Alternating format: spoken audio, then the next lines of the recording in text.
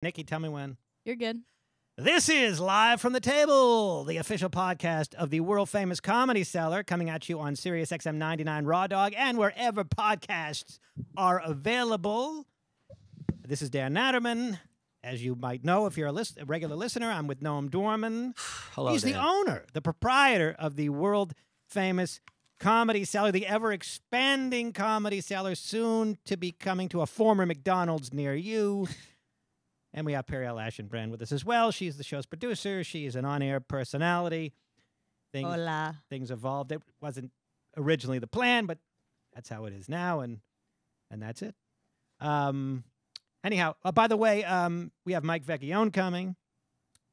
He's going to talk about a special, among other things. But speaking of specials, I was offered a special of sorts. There's this company. They're working with Comedy Dynamics. To be honest with you, I'm not sure who they are. My manager called me up and said, yeah, they want to pay you X. It's not a bad little paycheck to do 30 to 55 minutes, and they'll own the video, and they'll try to find a home for it. And they're doing it with like 10 or 11 comics, mostly geriatrics like myself and some others in my age bracket and even older, which will be taping at the end of June. So I God bless them. I don't know how they're gonna recoup their money, but that's not my concern. But What's the name of the company? You know, I really don't know, but they're working with Comedy Dynamics. I think Comedy Dynamics is going to try to stream it or something. I really don't know the details. My manager just told me the kind of broad strokes. That's Volks Weiss, right? Yeah, we've had him on. Yeah, I like him. And I think he did Mike Kaplan's. So if they're involved, I mean, he did Zarna's new. Okay. But yeah, there's about 10 or 11 of us, and most of us are old. Okay. Renan Hirschberg, I think, is the youngest one that's doing it. As far as he's not old. First of no, all, I said he's the youngest one, but the rest of us are like 50 and up. No, but the youngest one could be 49. He's in his 20s, right? Or No, he's in early his 30s. No. Early Renan? 30s. Maybe early 40s at most. Early think 40s? No, I don't think think so, he's but in his mid-30s. Mid-30s. I I think think he's like mid-30s. 35. I think he's mid-30s. I'm so excited for you. And I just can't. Go ahead. Just can't hide it. So that's it. I'm felling. Well, we'll see. I mean, I'm so excited. better than a for sharp you. stick in the eye. The question is, what do I call it? So I thought maybe dansplaining. No. Say la vie. Nattersplaining is better. Well, dansplaining rhymes with mansplaining. I know, but nattersplaining. Say la vie. Say la vie. Say la vie's not. Just because I'm a French person. Say la vie is terrible. I'm not a French person, but I have interest. Say la vie's not. Listen. All right. What about chat AI generated special or human intelligence generated special? No. You are so Dan's good is the best so at far. you are so good at titles usually. So take a minute. And I mean, I'm not sure the title really matters. No. Fucking Mulaney called his baby J. I mean, what the hell is that? What does that even have to do with anything? What do you mean? It comes from. He has a great joke that the punchline is. So I'll just find one of my jokes and just use that, like Mr. Morales. I don't know. I mean, Baby J's catchy, and it's. So I could just take one of my jokes and use that as a. But title. you want it to be catchy. You want it to be a little. It's got. Is Baby J that catchy? Is anybody saying First of all, does anybody ever say, "Oh, I got to see the special"? It's called Baby J. Let me tell you the part of that special which grabs the audience. Yeah. In that title. John Baby Mulaney. J? Yeah, John right. I mean, right. Nobody cares. Nobody He could cares. just call it John Mulaney's newest special, and that would make no difference in the viewership. But if you're like Dan Natterman, sex sells, that might get you viewers. Like all right. I see. I see want- where you you're going. I want see a where you're going catchy with that. title. Okay. Sex sells. Yeah, I see where you're going. So bait and switch, in other words. sex with my cousin Sheila, something like that. Yeah. All right. I'll put some Sex thought. sells is good, Good thought. But he doesn't have anything about sex in his act. Well, it's a bait Yeah, and he switch. does. It's a bait and switch. He has the whole bit about Mr. Morales. No, the master of the bait and switch. Yeah. Master bait and switcher. Oh, that's very good. I hadn't thought of that. Masturbate and okay, these are all reasonable ideas. Masturbate and switcher is yeah, funny. all right. Were you fucking with me when you said that? Yes, you are. That's really exciting. Yeah, that's. I guess. So can I tell you a few things? Yeah. We got Noam. There's a fucking story in the New Yorker about these fucking thought criminal dinners that we do at the cellar. We do that are done at the cellar. Well, just for the people who don't know what that is, just a brief explanation.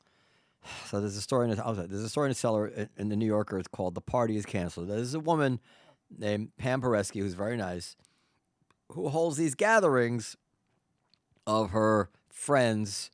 Well, apparently the friends are a little more colorful than I realized they were. Now I read the article, but these friends who were and I went to one of them, not here. It was very interesting people. They're famous writers were there who write for the New York Times and stuff. I don't want to say their names, and so after a pleasant experience with that, I said, well, you can do it at the olive tree whenever you want. So they've been doing the olive tree. I don't think I've gone to any of them at the olive tree. Maybe I sat for a few minutes at one of them, and meet various people. Like I said, a couple of them are prominent. The other people I don't know. So they're doing the New Yorker doing a story about it, and so I said, oh, sure, I'll talk to them. So I said, yeah, I like to have debate at the club. So of course the story, So the fact checkers call me from the New Yorker, and the first one says, Dworman, who was fed up with progressive orthodoxy, I said, listen, I did not have anything to do with my political, as you guys know better than anybody, nothing of my political points of view or my being fed up with progressive orthodoxy that had this at the meeting. I've done events with Mother Jones magazine. I like the idea of debate. And then it says something else. Well, Tyler Fisher did this, takeoff of Dylan, these mockery of Dylan Mulvaney, and Dworman, immediately wanted him down to the club. This kind of thing. That's not exactly the way it was said because I don't remember, but it was that was. I said, listen, I need to speak to an editor here, and we just want to make sure. And it says that Creedence Clearwater Revival is playing on. Oh, yes, that's right. Creedence. Well, what about Creedence? They wanted to fact check that Creedence was actually the music playing in the fucking olive tree, So I said, listen, I really need to speak to an editor or the writer here. Yes, we'll get you in touch with the writer. And I said, listen, I have nothing to do with these people, not necessarily because I disagree with their politics or anything. It's just not the nature of my involvement here. The nature of my involvement is, as I said, provide a venue. What? Just provide the venue. I like to have interesting conversations going on in the olive tree. I couldn't care less whether it's right wing or left wing, and I wasn't drawn to them because of any kind of being fed up with progressiveness. And as far as Tyler Fisher goes, he did this mockery or parody. Although it's interesting, like when SNL does a vicious parody of someone else, they don't call it what do they call it? What the hell did they describe? I have it here. What was the crude mockery of Dylan Mulvaney, which I guess is a fair way to put it, but it's obviously also dripping with a political point of view about it. So I said, I didn't even. Pamela said this comedian Tyler Fisher wanted to audition, and I actually didn't even want to audition him, but I wanted to be polite, so I let him audition for Esty. He was great. He's not doing any crude mockeries of Dylan Mulvaney in the club. Not that I would care if he did, so long as it didn't turn the audience off. It depends how you do it. Crude mockeries don't necessarily go over, but clever mockeries will go over. Anyway, so I'm probably overreacting, but the whole article is, the article came out that the fact checker indicated they would call me, but they never called me, and they did change it a little bit. But no matter, so it turns out a lot of these people that she has at the thing have been canceled for certain behaviors that I don't know anything about that stuff. Again, not that I would care. I don't make the audience, the customers in the olive tree, provide a background check. If somebody wants to have convene a political conversation with ex-cons or whatever, I don't care. But that's not my involvement in this. And of course, it sounds like it is. But the thing that kills me, and I'll never get out from under this, it's not the thing that kills me. One of the things that kills me. So I'll read from the article. Most often, the groups meets at the Olive Tree Cafe above the Comedy Cell in Greenwich Village. The Olive Tree is a bit of a scene for dissidents. Now, I don't know. Is that we say that's accurate? Are we a scene for dissidents? What's a dissident? I wouldn't characterize it as such. Well, what does that mean to you? A scene for dissidents? That means that a lot of dissidents, people that are not welcome in polite company, come here. Is what? Is that what a is that what a That's how I assume they mean. Is that the definition of a well, dissident? I think that's how they mean it. You know, people that have points of view that aren't, shall we say, favored in Martha's Vineyard. So I'm going to look up the word dissident. Can you look up the word dissident while I'm... I assume that's what they mean by that. Well, but I want to know... But this is a New Yorker. It's a literary magazine. Let's see what they... So anyway, I don't know that we're a scene for dissidents at all. The people that I hang out with at the Cellar, I don't think are dissidents at all. These are people who write for the New Yorker and write for... I don't think that that's an accurate characterization. Not at all. A person who opposes official policy, especially that of an authoritarian state, a dissident who has been jailed by a military regime. Well, they don't mean they're using that. it figuratively, but... Hi, Mike Vecchione. I think they mean anybody that disagrees with the position that you're supposed to agree with. So the people that I hang out with down there, the people are people like Tyler Cowen or I don't want to say their names. Like these are not dissidents at all. So I think an accurate characterization would be give me a second, Mike. Has been a scene for intellectuals of all stripes, not a scene for dissidents of all fucking stripes. That would be more David accurate. David Korn hangs out down here. Is he a fucking dissident? Fred Kaplan. Like dissidents. Coleman Hughes is arguably a dissident in the way they mean the word. He's not. No. Let's say he is. If he is among the people who hang out here, it doesn't become a scene for dissidents. By the way, is it all stripes or all stipes? Stripes. Okay. For some reason, I thought the expression was all stipes. That's so. Anyway, so then it says, I'll continue. The Olive Tree is a bit of a scene for dissidents in the city, even beyond Paresky's group. Noam Dorman, the owner of both the Comedy Cellar and the restaurant, picks up the tab for the gatherings. He likes that his venues can be used for lively debate. Correct. That was what I corrected the fact checker on. At least that got in. But that wasn't the original story at all. The Cellar is known as, and then this is what they say. Okay, so that's fine, right? Oh, no. The Cellar is known as a place where controversial entertainers can perform. Really? Really? We know a place? Well, it's known as a place where you say you have a policy, swim at your own risk. In 2017, Louis C.K. apologized for abusing his power as a high-profile comic in order to masturbate in front of female comedians and was subsequently dropped by Netflix, HBO, FX, and his management agency. But less than a year later, he was on stage at the Cellar again. He is now... can I say something? Is this really relevant to the story? I don't understand why... Every single time you talk to these why are you talking to the press? Because I didn't want to say no to Pam. That's Pamela. You get enraged. The same thing happens every single time. You say they always misquote you. And every time you're like, I'm never talking to them. I'll tell you why exactly. Because I thought that since Pamela was having this woman writing the story, that the woman was coming champion her in some way and make. And I I don't like to say no to people. Don't talk to the Lugan press. So all right, around okay. Diners, hanging lights, listening to Queen and Creed's Clearwater Revival. That much they checked. And I'll get to the part where about Tyler, and then I'll stop. It's fucking annoying. Not that it matters. It's just I would think that the essence of good journalism is to capture the essence of truth. And what enrages me about these people, and I guess they don't do it on purpose, and I guess they do it in good faith, is that they maybe. Yeah. Well, what do you know? Why would you guess that? What by are you the talking about? Well, not 100% cases. I'm giving this woman, this writer, the benefit of the doubt. I don't know where she's coming from. But I don't have. She's trying to create a juicy story. I don't have evidence that this is done in bad faith, so I'm not going to say it.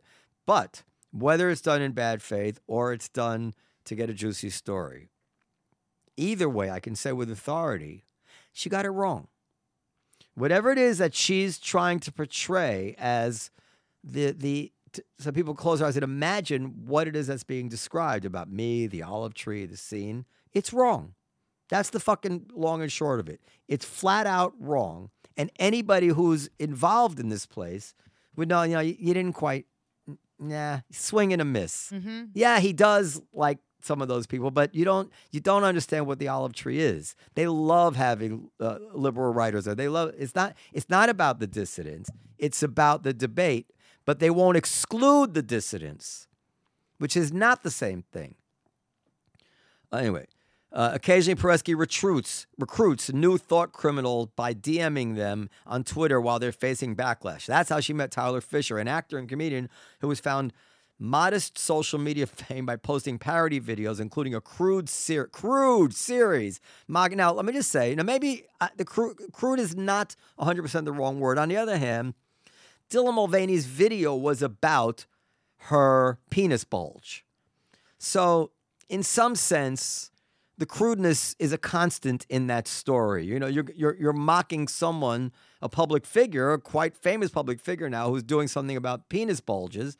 So you mock that part of the story. Now you become a crude series mocking Dylan Mulvaney, the social media star who makes TikToks about. And I've only seen a little bit of one, so maybe that's a fair description of what Tyler's doing about her gender transition. Paresky put Fisher in touch with Dwarman, who let Fisher audition for a set at the Comedy Cellar as a courtesy. That's true. Fisher performed well and now does about 15 shows a week in the venue in between sets. That's where he gets really upset. I was there. He swung by the thought criminal table upstairs. Fisher claims he had a hard time getting a talent manager because he's a white man and instead has sought out alternative media ecosystems. Now, is that true? We had Tyler Fisher on the show. He claimed that his manager told him that he couldn't get parts because he's what was it? Yeah, I think that They was it. dropped I him. think a manager Talent. or a manager or an agent said, "Yeah, we can't rep you because it's very hard for white men." I think that. Oh, so I it's accurate. believe that. Okay. I think that they dropped him. Or maybe they because he dropped was him, white, maybe and they then didn't he pick would, him like, up. Sue them or something. Okay, but so however that's right. Again, the essence of the story was that Tyler had, I think on tape, he told us, right? Yeah. On tape, somebody telling him that because he Get was to Mike Vecchione in just a second. because he was white in this whatever says, well, you're never going to get this opportunity because you're white. This is what allegedly, this is what Tyler says. Now that again, this paragraph doesn't really capture the essence. This makes it sound like he's belly aching. He has a hard time getting a talent manager because he's a white man. That's not the essence of what he's saying, as opposed to saying he's a man suing somebody because he was told, or he alleges that he was told, we can't use you because you're white. Now, that's quite a different story. Mm-hmm.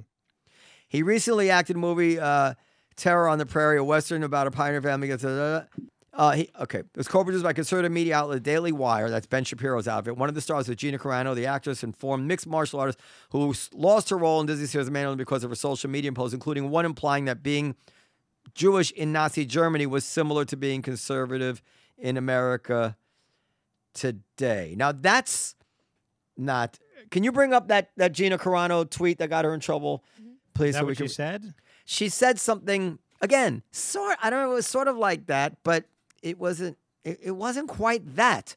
Fisher told me that the criticism he received for his comedy has escalated his desire to tell edgy jokes, resulting in this cornered rat feeling where I end up saying things I would have never said. His fans at the Cellar aren't scandalized by his provocative lines. Now, that implies that he's saying these cornered rat feelings where he ends up saying things he would have never said at the Cellar, right? But I've never heard him say anything like that at the Cellar.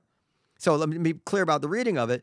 In quotes, Tyler says, this cornered rat feeling where I end up saying things I would never have said. End quote. Then the writer writes, his fans at the Cellar aren't scandalized by his provocative lines, implying that now maybe he meant things that he said at the Cellar. Have you ever heard him say anything scandalous at the Cellar? I've only heard him do his joke about what's that joke that he does? Never mind. I get complaints about various scandalous lines. I can say, I don't want to say the name, but like, there's some people you won't be, like, of course. I get raves about Tyler Fisher. He does the funniest thing about catching a predator because he's so small. He does the accents. He does a fantastic Donald Trump. He's not any kind of soapbox. He's not doing any kind of blue. Again, I don't care if he would. I don't care if he does say scandalous things as long as the audience enjoys themselves when they pay the bill, right? We're not here but it's not actually the case. You'd read that and you'd think like, wow, this guy he's a cornered rat, and he gets on stage in the cellar and he just goes, he says these things that he wouldn't even otherwise say, except that he's, kind of overreacting. This is not the essence of truth here. They're starving, quote Fisher said. Like several of the thought criminals I spoke with, Fisher is someone whose career seems to have thrived upon the aura of cancellation. Is he canceled? I don't know.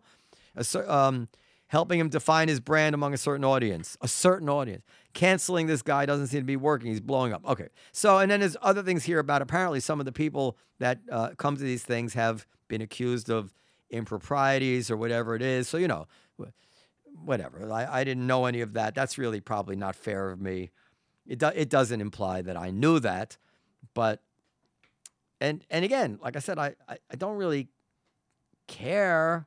It's not that I don't care. It's not my place to judge people who come to eat in a public place. They're not incarcerated. You know what I mean? Like, whatever. But that's another matter. I just wish that if I'm important enough to a story that people want to write about me, I wish that it would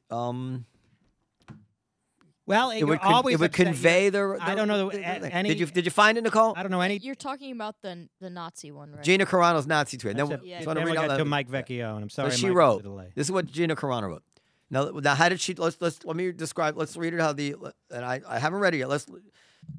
The writer encapsulated it as such. Because of a social media post, including one implying that being Jewish in Nazi Germany was similar to being conservative America today. And maybe that's fair. Jews were beaten in the streets, not by Nazi soldiers, but by their neighbors, even by children, because history is edited. I'm sorry. Periel, can you stop? I'm working here, okay? All right, I'll start again. Jews were beaten in the streets, not by Nazi soldiers, but by their neighbors, even by children. Because history is edited, most people today don't realize that to get to the point where Nazi soldiers could easily round up thousands of Jews, the government first made their own neighbors hate them simply for being Jews. How is that any different from hating someone for their political views? That's roughly accurate. I think it's roughly accurate to what they said. Let me read what you got. She said, no, I don't think it is, Dan. Well, what did she say precisely? Implying that being Jewish in Nazi Germany was similar to being conservative in America today. No, what she's implying is that the polarization that is going on today, the way we're coming at people we disagree with, is dehumanizing these people, making it easier for us to hate them. First you hate them, and then you can do what you want with them. But it's really not. I mean, you can say that it's not an outright misrepresentation in some way of what she said, but it doesn't capture the essence of what she's saying. She's saying, don't realize that to get to the point where Nazi soldiers could easily round up thousands of Jews, the government first made their own neighbors hate them simply for being Jews. So what she was responding to there is a way that, people are, I guess this is old. I don't remember what the particular catalyzing event was for that, but the way people are being hateful and encouraged to hate people essentially because they voted for Trump. That's what it was. And, we had famous cases where journalists described people as rubes and toothless and these kinds of the Trump supporters and this sort of thing. And there is this kind of dehumanization, not so much of conservatives, although these people tend to be conservatives, but the deplorables. That's really, everything that comes under the rubric of the deplorables. This is what people are railing against. And so she's saying the government first made their own neighbors hate them. When Biden said, when Biden said about the Georgia voting law, is Jim Crow on steroids. And when he said that the governor of, when Texas didn't want to have masks, was it? He says they're Neanderthals. Remember these kind of things. These were the kind of remarks that she's responding to. Not about being conservative, like I'm for lower taxation and less regulation. That's not what they're talking about. It's not about conservatives. It's about what I'm describing. And so, again, is that really what Gina Carano's coming? She's talking about the fact that people are being encouraged rather than to engage with ideas, just to hate people on the other side. How is that any different from hating someone for their political views? So that's. Oh, but she does spend most of the paragraph talking about Jews in Nazi Germany. I mean, I don't think it's an outrageous mischaracterization of what she's saying. I think it's reasonable, if not 100% precise. Well, except that I don't think being Jewish in Nazi Germany was similar to being a conservative in America today. Does anybody think that? Does anybody think that being Jewish in Nazi Germany was similar to being conservative? Would any crazy person actually say that? Well, no. What she's saying is that she's making an analogy. I understand, but I see it as a reasonable. I don't think you know. I don't think you know. Can we get to Mike? Yes. Okay, Mike Vecchione. We're sorry, Mike, for the delay, but we had important stuff to get to. But here he is, Mike Vecchione. When did you guys move from the back table to upstairs? And I would like people at home to read this article, and please email us at podcast@comedycellar.com and let me know if you think I'm being uncharitable. I want to make sure to be fair to the writer. She doesn't have an easy job. It's not an easy job to write about people. They're always going to complain because everybody wants like a hagiography. Everybody wants to look like an angel in the story that somebody writes, and that's not to be expected. And I'm not asking to look like an angel. I just don't feel that it captures the truth of the matter. Okay, go ahead. Yes, Mike Vecchione is with us. Speaking of people that are blowing up, we talked about Tyler Fisher. We have here Mike Vecchione. Well, to piggyback off what you were saying, though, as a white warrior who's worked here for years and years, no, I have a YouTube special out called The Attractives, and it's over 1.2 million. So we're doing well. Wow, and, congratulations. It was produced by Mike's dear friend, somebody that I probably have said 10 words to in over the course of my life, but a dear friend of Mike's, Nate Bargatze. Nate Bargatze was kind enough to direct it and produce it in association with 800 Pound Gorilla. We taped it in Nashville at the Zanies. Shout out to Zanies. And it's out and it's doing well. Now, Can we pull up a clip? Yeah. Can we go to a clip? Are we going to put the clip in later, or are we going to do it right now? That's up to Mr. Vecchione. Oh, I'll do it now. Yeah, we got to find the right clip. The jab in. Why don't we do it later? Queued up? Yeah, they're queued up. Oh, they're cute. They're cute. They're cute. Okay, I didn't know they were cute. What kind of an operation? 1 million views. 1.2. Here he goes. Bed bugs, everybody. He bed bugs. Definitely going to 1.2.1 after this. It's a Nate Bargatze joint. I've had to move a few times in New York, though. One time because of bed bugs. Have you guys had them? Bed bugs are aggressive. They just attack you until you break your lease. There's no way to stop bed bugs. I think that's my message here tonight. I did figure out a way to slow them down, though. I introduced ladybugs into my apartment. Now, the ladybugs don't kill the bed bugs, but they wear them down emotionally. I don't know. All right. Mike Vecchione compared being a man to being a Nazi. How does that fit in Jew with the in last Nazi story? Germany. Yes. The other half the Jews doesn't compared like it so much. I'm sorry. I think that's. I put that joke on Twitter. I got attacked worse than I got attacked by bed bugs. Now, you know that the Nazis compared the Jews to bed bugs. Did they really? Yes, they did. That's how. So well, I think that's a compliment because bed bugs are resilient. They can live a long time without any food. They have big noses. Michael, Nate Bargatze, I haven't been following him, but he sells out arenas. Apparently. He's moved from theaters to arenas. He's just getting bigger and bigger. One of our biggest fails at the Comedy Cellar. Comedy Cellar. Well, now how do you explain this? I mean, I'm not going to ask you this question because it put you on the spot, but is Nate Bargatze funnier than Mike Vecchione? Could anybody make that case? So what is it about? I think a lot of people in arenas could make that case. Yeah, but the people who go to see him in arenas would definitely. They can make that case, yes. but I don't think it's a reasonable case. I don't, we get into... I will say, thank you for pitting me against the guy who gave me an opportunity. I'm saying... He can't help himself. No, I think it's interesting. We have comics that sell at arenas, and we have people that But you know as well as I know that you never know who's going to. We're all coming up. We never know who's going to track with the public. But no reasonable case could be made that Mike Vecchione isn't a superlative comedian. Well, as evidenced by his over 1 million views on his. But he's not at least as present selling out arenas. Now, Perry, when he says 1.2 million, do you know what number that means? 1,200,000. Very good, very good.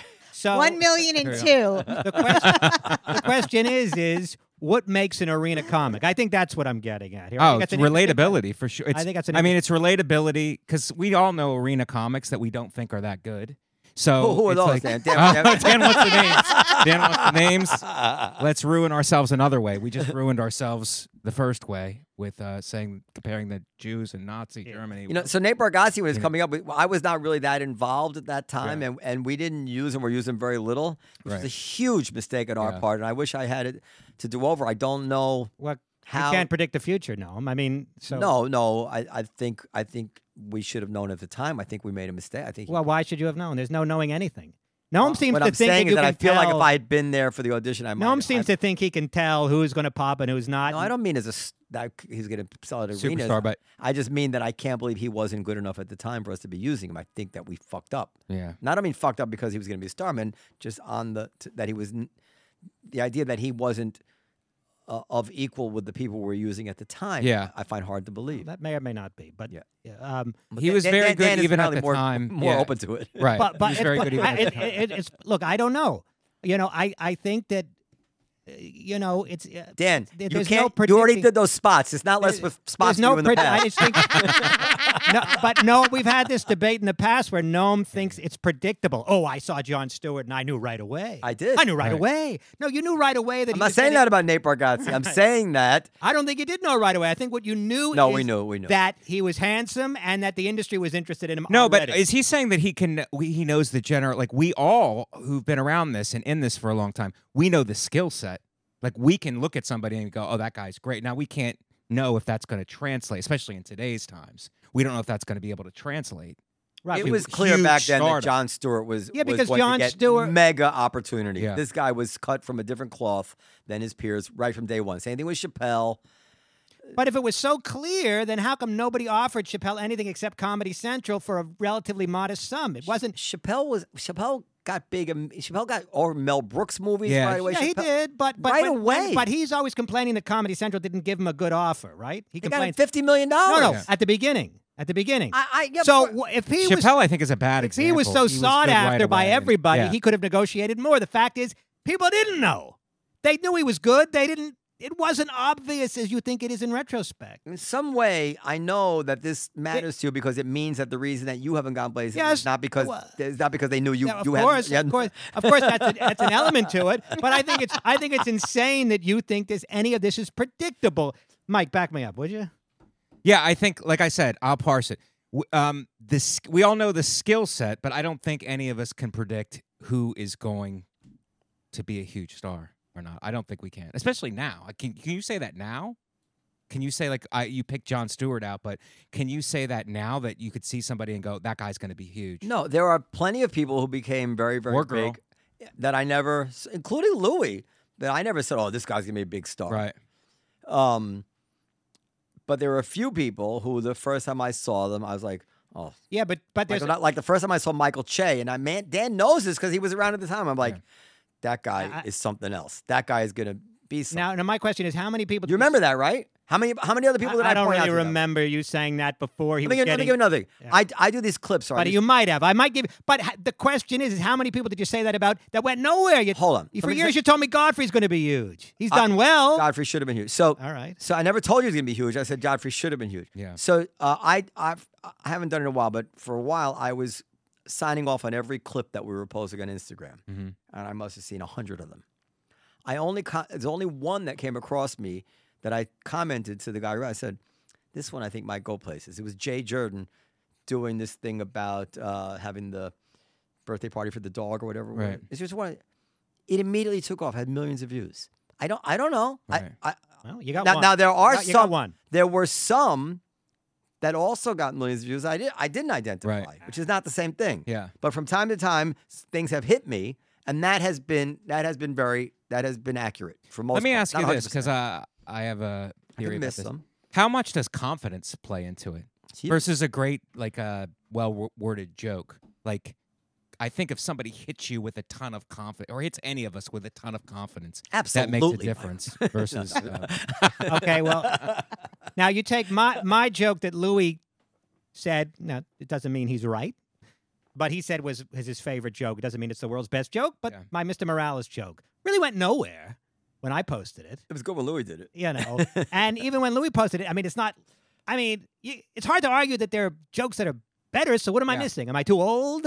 No, it's a fantastic joke. Me. I think no, seriously, Dan's one of the best. He's unbelievable. He's a great comic. And I think the difference is it could be as simple as he posted it Tuesday at 4:00 instead of Thursday at 1 p.m.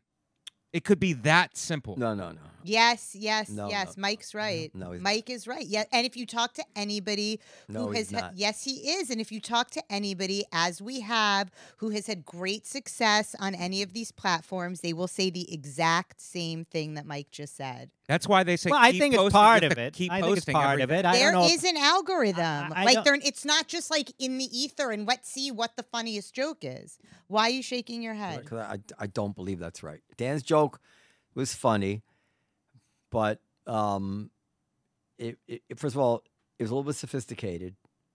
That's another thing. It can't be too sophisticated. You're going to miss a lot of people if it's sophisticated. Dan's jokes are very sophisticated, well written. So if it's not general enough, then you're going to lose a lot of people. It's a bit sophisticated and a bit clever, and it's not typical of the type of jokes that go. Shouldn't even call it the type of jokes. It's not about the jokes. It's about the performances. It's not typical of the performances that go viral, and it's really your performance that goes viral. The joke is a vehicle is a tool for the performance, but it's the performer, in my opinion, which goes viral. Well, that could be. Yeah, Interesting. I could see that. I mean, likability. You're talking about likability. You're talking about Charisma, likability. Yeah, confidence. charisma. It's the whole. Well, how the much whole do you thing. think youth plays into it? There's that guy. Youth is part of Youth and attractiveness. There's a guy. What's his name? Matt Rife. Are you familiar? Yes. Okay, Matt so Rife. I haven't seen his stuff. He may be quite good, but he's got millions, and he's a Millions. very young, Yes. chiseled-looking guy. So how much were he a 50? I mean, I guess he couldn't tell those jokes to the 50-year-old man, but say he looked like a young Dan Natterman. Okay, so would he have millions of followers? Probably not. And also, what seems to go viral is if you can make a point, whether it's a good point, a shallow point. Like Mike Yard had that thing about what was it? The candles, selling the candles. Oh yeah, Big yeah, can, yeah, big yeah, can. yeah.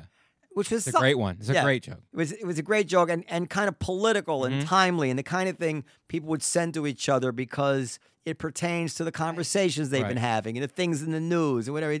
So it's like If you like can be send it to your friend to make a point. Yeah. Right, you're controversial. Yeah. Well, maybe I'll put up my abortion joke. We'll see how that does. Yeah. Controversy is a big thing. Also, you have to be conscious. I was so wrapped up in joke writing and meticulousness. It's like, how is the audience feeling while they're watching you? That's a big thing that I never thought of before. It's like, how are they feeling? How are they receiving you? How does it make them feel to be in the audience? Because everybody's egoic and everybody's looking at things from their own perspective. They're walking in with their own ego, so they want to feel a certain way. So it's not about your meticulous jokes so much as it is how you're making them. So how? So can you give us an example of Well, how? I go on the road. I see Nate on the road, and now I've stopped watching him. He's brilliant, brilliant hour. But I'm watching the crowds react to him. I'm watching them react to him, and they are just. It's like he has this southern draw, and he's slow in telling a story or what, and they like that. They like those trimmings. You know what I mean? But then he's a great joke writer also, so that. They're already laughing at his presentation and his stage presence, but then he gets to the joke and they're just like blown away by it because it's the performance is great. They're wrapped up in it. He's so likable. They love him, and then the joke hits him on top of it, and they're like, at this point, they're doubled over. So how? And he's doing it all clean. How are you integrating that, if you are, into your act? Are you? I'm learning from that. I'm like, oh, this is not about what I thought it was about. I'm like in my notebook, drinking coffees, like trying to work at. I'm still trying to get the jokes the way that I want them and how they hit all the way through. But it's like, no, how are you making them feel? Like, how are they responding to you? But we're all getting laughs, and we're getting gut laughs, and we're getting, we can all tell the difference between a jab in, a joke that's a jab in, a little bit of a laugh, and then hitting them hard. We all have that. But, like, on the road when you're headlining, what's their overall experience when they're sitting there watching? Has anything changed in your act? Yeah, I'm less joke to joke orientated. I'm more trying to write jokes about topics now, and then hitting all the jokes within the topic. It's easier to do an hour that way anyway. You're not piecing things together so much. I suggested Dan do that like 4 or 5 years ago. Yeah.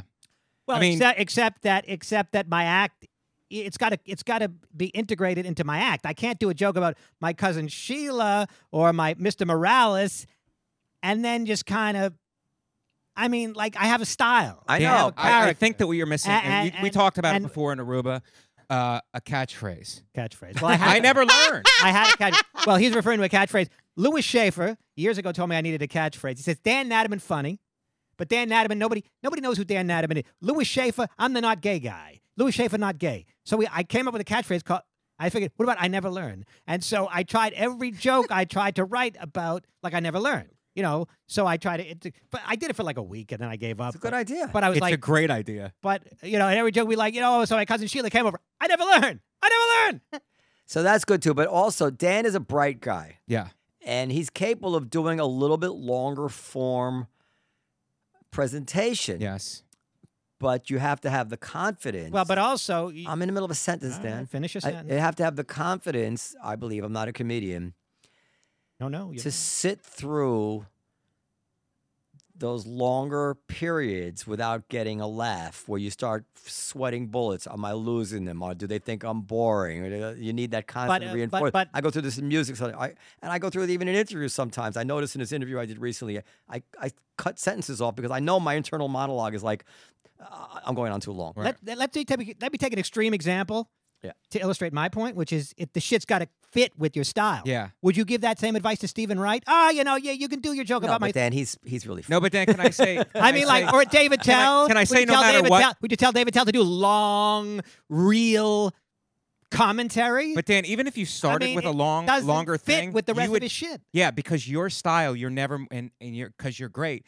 Your style, you're never more than 7 seconds away from a laugh. So if you took long form stuff, you would eventually, as you worked it out, you would eventually have it punched up all the way through. You're just doing it differently now, I think, instead of taking the whole thing and then punching it up. So let me contrast to it. And by the way, I would never presume to give Attell advice. But you wouldn't even think it because it doesn't fit. It just doesn't fit. I don't know. I presume if Attell spoke longer about things he was actually thinking about, it would be fucking awesome. But you, but then he would, but I've never. But that's not Dave. But you are someone who off stage does talk longer form about things. So it's just, and so I mean, I'm aware. Well, that would be my second special. I'm aware that coming out in 2050. I'm aware that people have to be on stage who they are off stage. But I think that you actually could speak longer on stage. And the only reason I said it to you back then is because it was obvious to me that those are the people who are getting bigger. Where people who are doing a slightly more elongated segments, a slightly more time on one topic, as Mike's describing. Right. So that was my suggestion. You could still be a joke guy in the topic. He's just like, you can just hit it from. You could just do all the jokes on that topic. I think what Mike said is true, is that if you did it just by the nature of who you are and how you tell jokes, that it would be, even if it were longer, it still would be funny every 7-10 seconds. So it's not that it could fit. Maybe right now it doesn't fit, but if you did it a little bit, it probably could fit. Food for thought. Look at Keith Robinson. You remember Keith before he had his stroke, right? Now Keith can't do a lot of that stuff, so he has a whole new thing. It's still Keith, right? A new thing that came to him because of the limitations of his stroke. Many people say he's funnier than he's ever been, right? So it's still him. Yeah. Like I'm saying, I'm not telling you not to be yourself. You're but telling him to have a stroke? But to have a price to pay. but he was forced to come at it Right. to find it. Okay, I can't do it that way. Yeah. Let me see. It's like a pitcher who he loses his fastball, so he becomes a knuckleball pitcher. Like you don't know, but you can do that. Yeah. Try it. Well, Neil Peart. I mean, I don't know if you're a Rush fan. The Well, Rush I guy, yeah. enjoy Rush. Yeah. Well, he learned to play. He was playing one way his entire career, and then he completely flipped and learned an entire different. He's passed on now, but an entirely different style. It's like Rocky, Arguably the like greatest. Rocky, where he ties, goes southpaw, or whatever. Yeah. By the way, I did have a similar experience. I saw for the first time Marcello. Yeah. Okay. You mean Marcello. Marcello Hernandez? Yeah, Is it yeah. Marcello or Marcello? I think it's Marcello. I think it's Monticello, but Marcello. So Marcello. I believe so. Yes. Marcello? Is it Monticello or Monticello?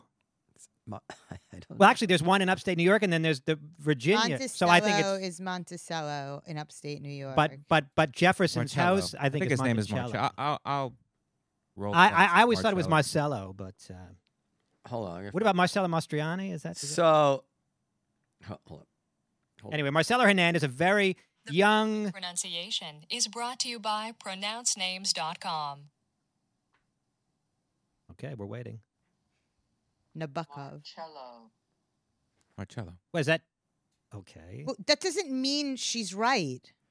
It also doesn't mean Well, that. it's quite a haughty way to present yourself. How to pronounce Marcello? Well, do you watch you watch SNL? How is he presented on SNL?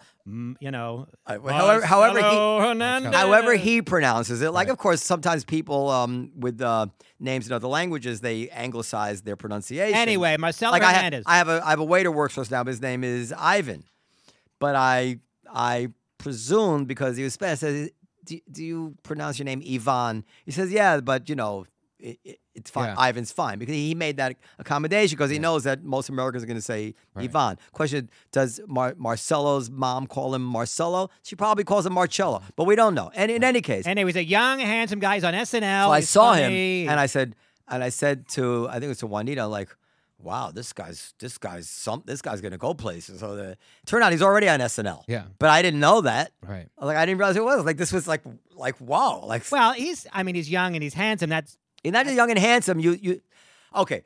Ali Wong. and he's I remember saying Ali Wong, like, holy fucking shit. Look at this woman perform. well, but would a white Ali Wong have done? I don't know why I'm saying that like I saw her like now I couldn't guarantee you she's gonna become a star. Right. But it was notable above all the notable, like of all the people killing, she went on and it was like the rafters were shaking. You noticed that. Now it's true she might never become a star. I don't know, but it's not like I thought she was one of 30 people who were killing like that. She wasn't. How much does audience response matter? I mean, It's huge. Yeah. What else is how much- there? But what if somebody's up there doing, it's complete nonsense, but they're murdering? What do I Yeah, well, Noam doesn't care. He doesn't give a shit. I'll let you As long as the perform. audience- But not only does No, it. that doesn't happen. I mean, you might think Oh, it happens. No, it Oh, doesn't. It It- happens. I can guarantee you it happens. Stuff that's just absolute, utter nonsense. nonsense to you. Nonsense to you. This is like Wait, what does that mean? That's so snarky. What does that mean? because for musicians He's- are often the last people to get when someone's great because they can't take it in without resorting to their own like checklist of what it means to be Okay. good music. What is it? They Well- can't just take. They just can't. So this is where like my father was guilty of it. He couldn't accept because he knew Dylan. He couldn't accept that Dylan was this great artist. To him, Dylan was this guy who couldn't sing, played a lousy harmonica I'll give on you- the fucking stoops of McDougal Street. I'll give you an example from my own act. Yeah. I did a joke here a couple of weeks ago. I talked about how I'm I'm surprised you're coming back to you. Go ahead. well, fair point. I told a joke about how I downloaded a meditation app, and there was an English person, and there was an Australian person, and there were people like from the Mid-Atlantic. I said, but you'd never want a person from the Bronx. Yeah, we talked and about this. Yeah. it kills. It's garbage. That joke is shit. Why is it shit? That- I it's laughed as soon as you easy, said it. It's easy. It's derivative. There's a million other people doing jokes similar. Right. It's crap. Yeah. It's But been in- it's So been no, in- you don't agree that there's a skill set at play here? There's a skill set at play. But it works every frickin' time. It enrages him. This joke has been enraging him since he first started telling it. And it's so funny, too. But it's easy. It doesn't require skill to write, marginal skill to perform. It's easy. It works. It's shit. How many times? Mr. Morales, Okay. that's a good joke. It's brilliant. Mr. Morales is fucking brilliant. But Yes. how many times do I have to tell you that you don't need to make your life as difficult as humanly fine. possible? Yeah. Fair point. But Noam is saying that you can't kill with nonsense, and I'm saying you certainly can. Noam doesn't think that joke is nonsense. I don't think it's nonsense. You're right. You're And by the way, that's a lot better than some of the shit I've seen around the corner. Listen, you're right that it's not. You didn't reinvent the wheel on that joke, and I guess you're right that it's in a certain way. Derivative. Well, I guess it's a You know- it's a type of pattern of joke that has been It's a in pattern. certain contexts today. But it's a form. But this is what I was saying, and I'm a top 10% sophisticated listener of jokes, right? I laughed when you said it, and Well, look, so you can tell me. I come Hold when on, stop interrupting when me. an ugly hooker jerks me Can off. you I come. shut up for a second? you can explain to me intellectually all the reasons why that joke is whatever you're saying it is. But I'm telling you, this is about a reflexive response. This is jokes, and people either laugh or they don't. And it's sending with music. You know how many songs are so fucking simple? Say how every breath you take, da da da da da da da da da da da da da. Like Good tune. You are my yes. Is it derivative? Yes. It's totally based on you are my on Stand By Me. Like I mean, you can go through this endlessly. Point is that you listen to it and you say, "That's funny, Dan." And you know what? That's not so fucking simple to come up with. It's not crap. Yeah. Well, But if you listen to it a bunch of times, would it be the same? Well, jokes aren't meant to be. Versus listening to a great joke. But jokes aren't meant to be heard more than. And by the way, there's other levels to it. First of all, the nerdy Jewish guy doing the Bronx accent is funny in its own unique way. Who's like the when, nerdy Jewish like, guy? Like I assume when he means me. Yeah, but like when Godfrey does a Southern white guy. It's amazing on some levels, but in some part, it's also like, did you hear that black guy sounding exactly? That's funny too. Or Eddie Murphy do with a white guy voice, right? Why is that funny? Well, part of it is because he's a black guy, because it's Eddie Murphy. Right. So I don't. How do you factor that in? Because I think Does that mean Eddie Murphy's crap? No, but I think the bar. You're so sophisticated, and you set the bar so high that I think something like that you just sort of toss it out because it's not to your standard. But I think Noam's right. There are levels of. But what about if Dan were to go on stage with just memorized joke book jokes, and just do them? Like Norm Macdonald did that a couple times. Is that a thing? Well, Gilbert Gottfried used to do dirty jokes. Say, Gilbert used to do that. Right? And that was, but the performances. That joke about the baby that got lost at sea that Gilbert used to tell all the time. That the Jewish mother takes the baby. Yeah, he had a hat. Go, you do it. He had a hat. That's a great joke. But the point is, obviously, he had a hat. You can't give that. You can't give that the same credit. Right. I mean, it's a skill, perhaps, to adapt it, and in Gilbert's case, it was very effective. But you can't give the same credit. And then what if somebody is not that funny output wise, but they're original, and they're working on it? You know, they're working on something. They're working on being original versus the constant output of laughs. Well, can you give me a for instance? I don't know. I don't want to. I don't. No one's coming to mind right now. But let's say a comic, because we developed here in this club. So it's like, does that person in this time, in this day and age, get the time to develop? I mean, they're looking at what's successful and what's hitting, and that's not always the best. Well, that's a comedy. question I think for we can all agree Noam. with. But what if they're doing something on stage and they're figuring it out, but they're doing it in their own voice? I think Noam would say, let them do it at another club. Let's look at Dave Attell. Now, Dave Attell is so fucking funny. I know he's got to be a hero of yours. Right, he is. That from time to time, Steve Fabricant, outside Steve, Yes, will say something to me, and I'll say, "That's so fucking funny." He goes, "It's a tell." Like, so meaning like the words on the page of a tell are brilliant, which you can't say for every comedian. Right. Just the fucking words on the page are brilliant. However, the performance is fucking brilliant too. It is. I mean, and so like, I mean, and I don't know how to separate the two. Yeah. If you had Dave Attell's material, you would not get the mileage out of it that Dave gets. Of course not. No, but it's still brilliant material, but it's not enough. It's not enough. Also, somebody like Daniel Simonson, right? That the delivery, like the material's so funny, but it's also his accent, and he's so unique. But getting back to Mike's question, what do you just cut her off? It's okay. I'm sorry. Well, I really like this new policy here of we're not interrupting each other. No, nothing. I was just giving another example of. Let me say something about interruption. But Mike had a question that I think is. Can I say something about interruption? Yeah, go ahead.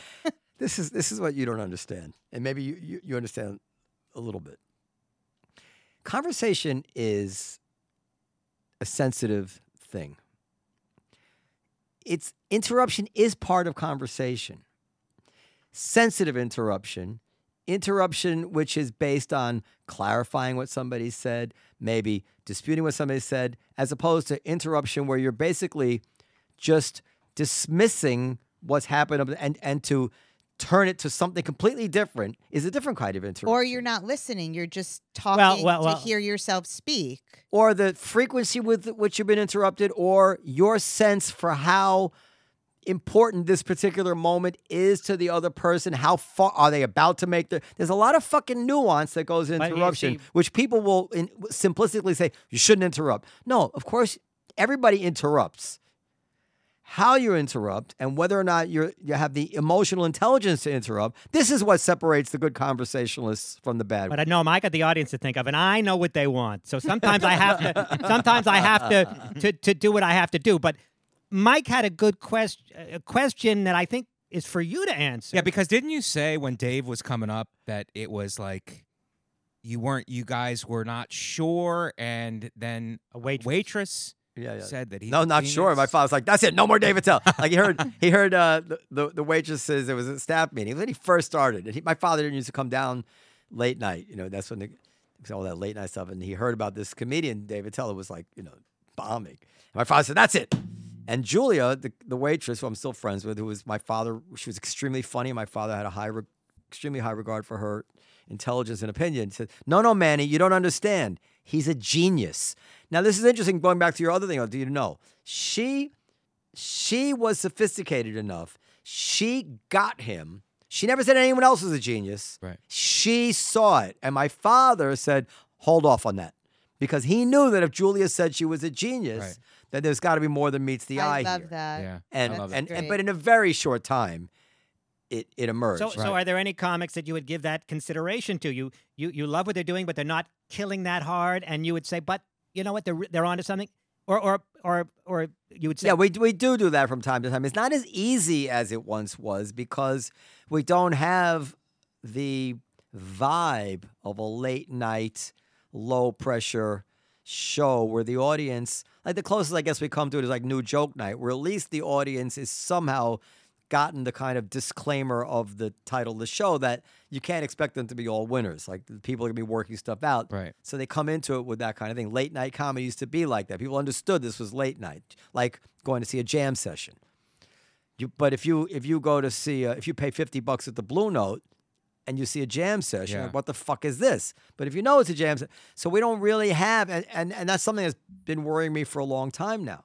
But so that's the best answer I can. I mean, I suppose, especially when the new room opens, you might have the flexibility to devote one of the rooms to a kind of a cool jazz, kind of a experimental, I don't know.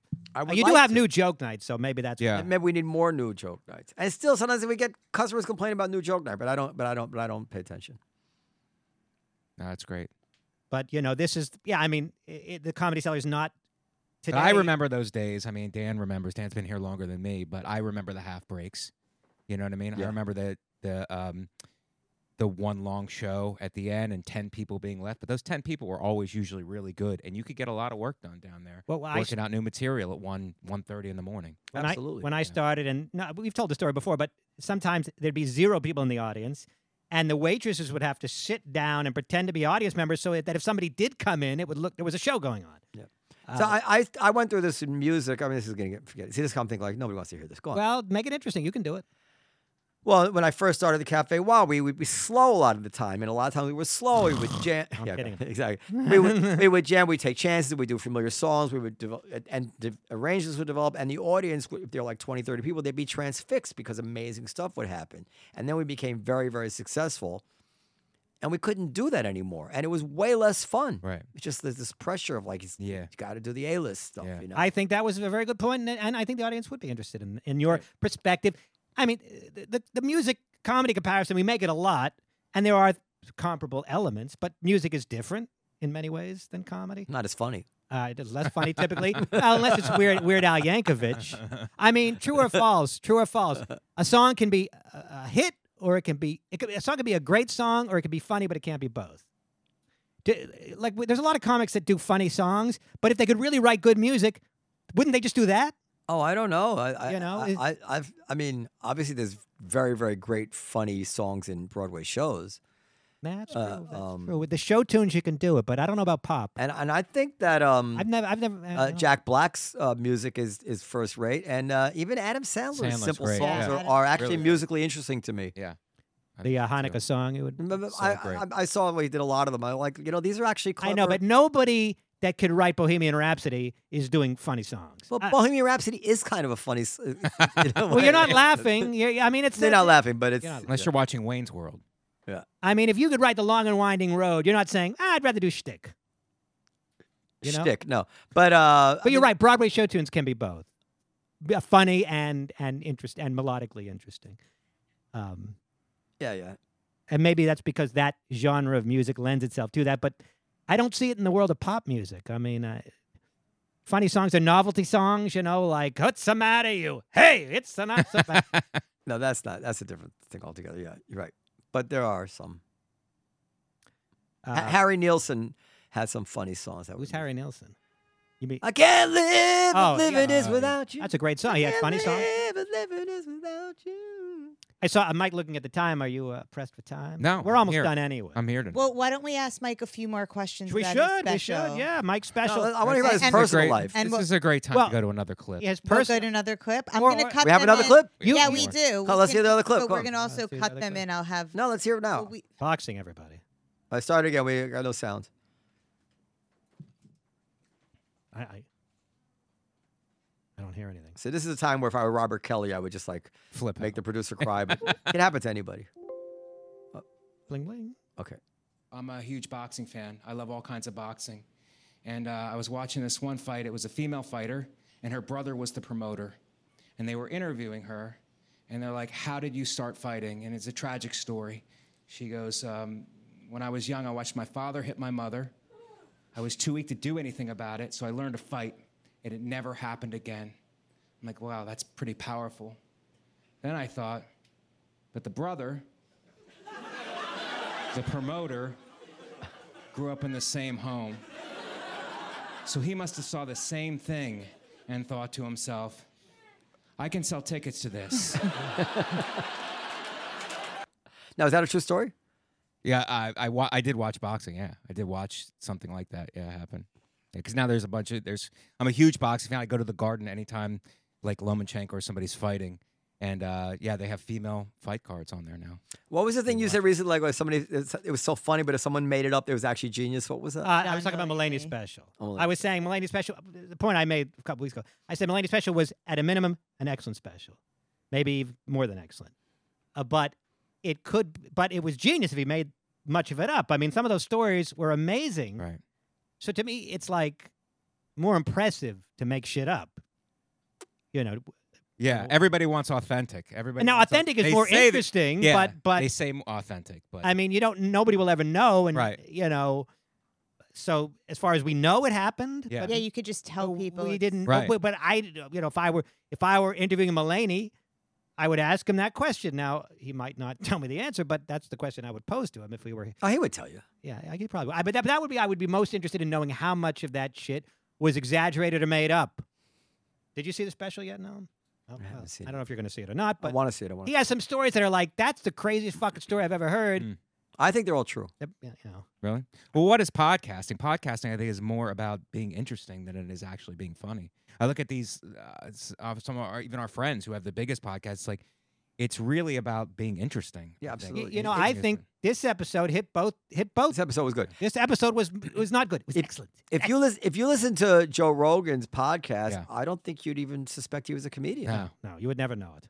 You would never know it. Not because he's obviously. I mean, right. No, he keeps a serious tone. Yeah. He keeps a serious tone, and less guys go on there and specifically change it, like a Tim Dillon, or they'll go specific. Have you done Rogan? I've done Rogan. Yeah, I did it about a month ago. Did you make a special trip to Austin to do yes. it? Okay. Yeah. But it's great. It's like it's a very free flow conversation.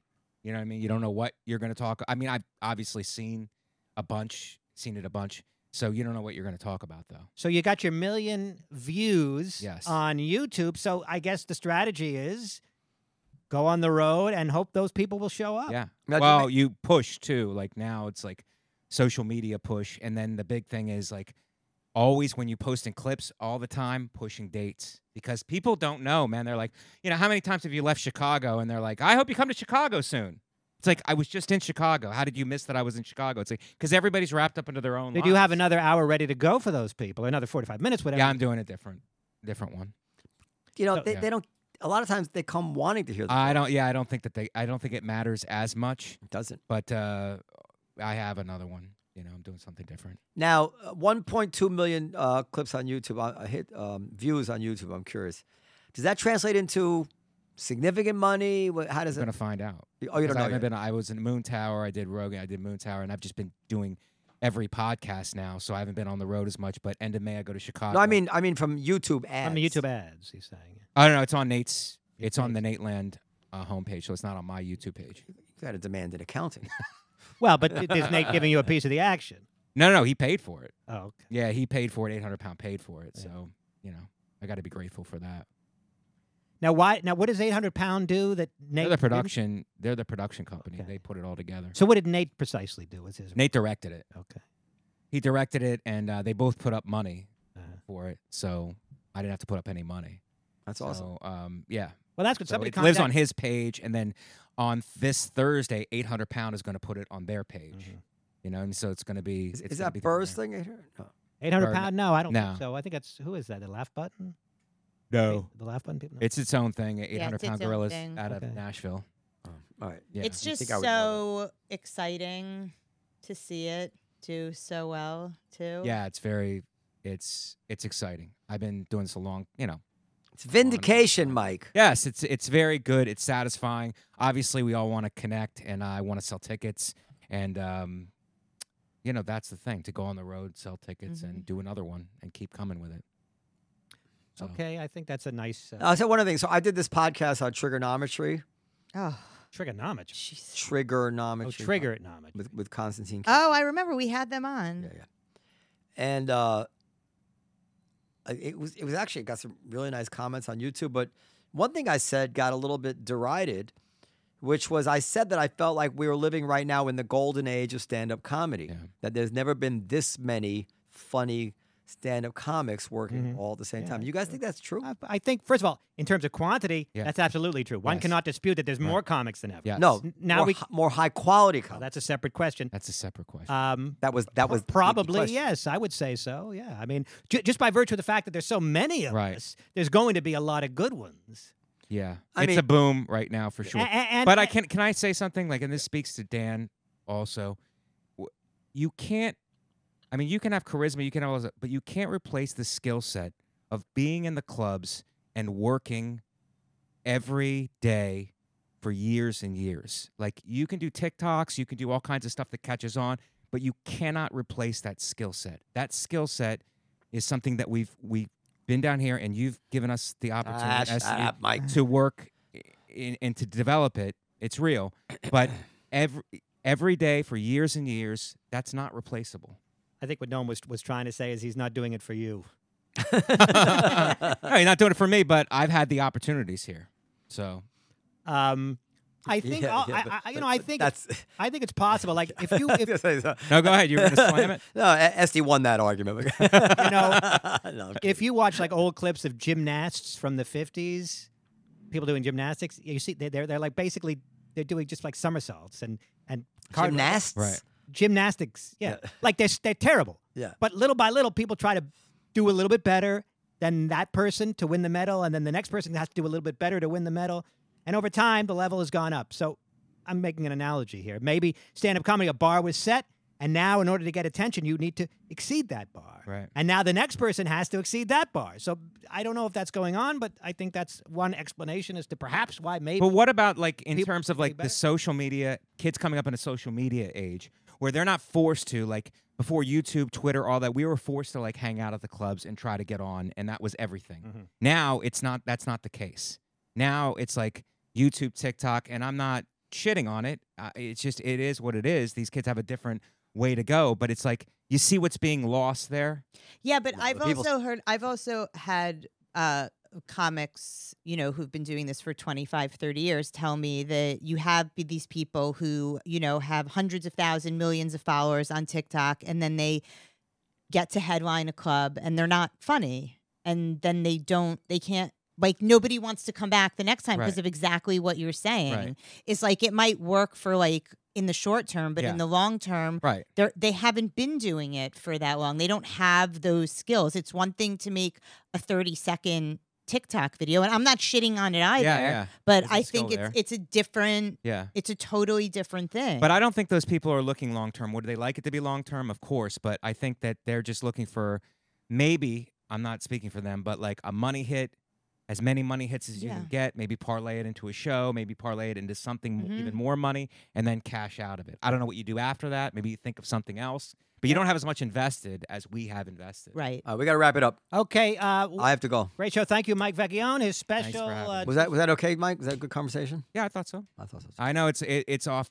You guys are usually political, or do you guys oscillate? Well, we oscillate. We oscillate. The Attractives, directed and produced by Nate Bargatze, an 800-pound gorilla, available on YouTube. So thank you, Michael. Watch it for free. Thank you for having me on. And podcast at comedycellar.com for comments, questions, and suggestions. Bye-bye.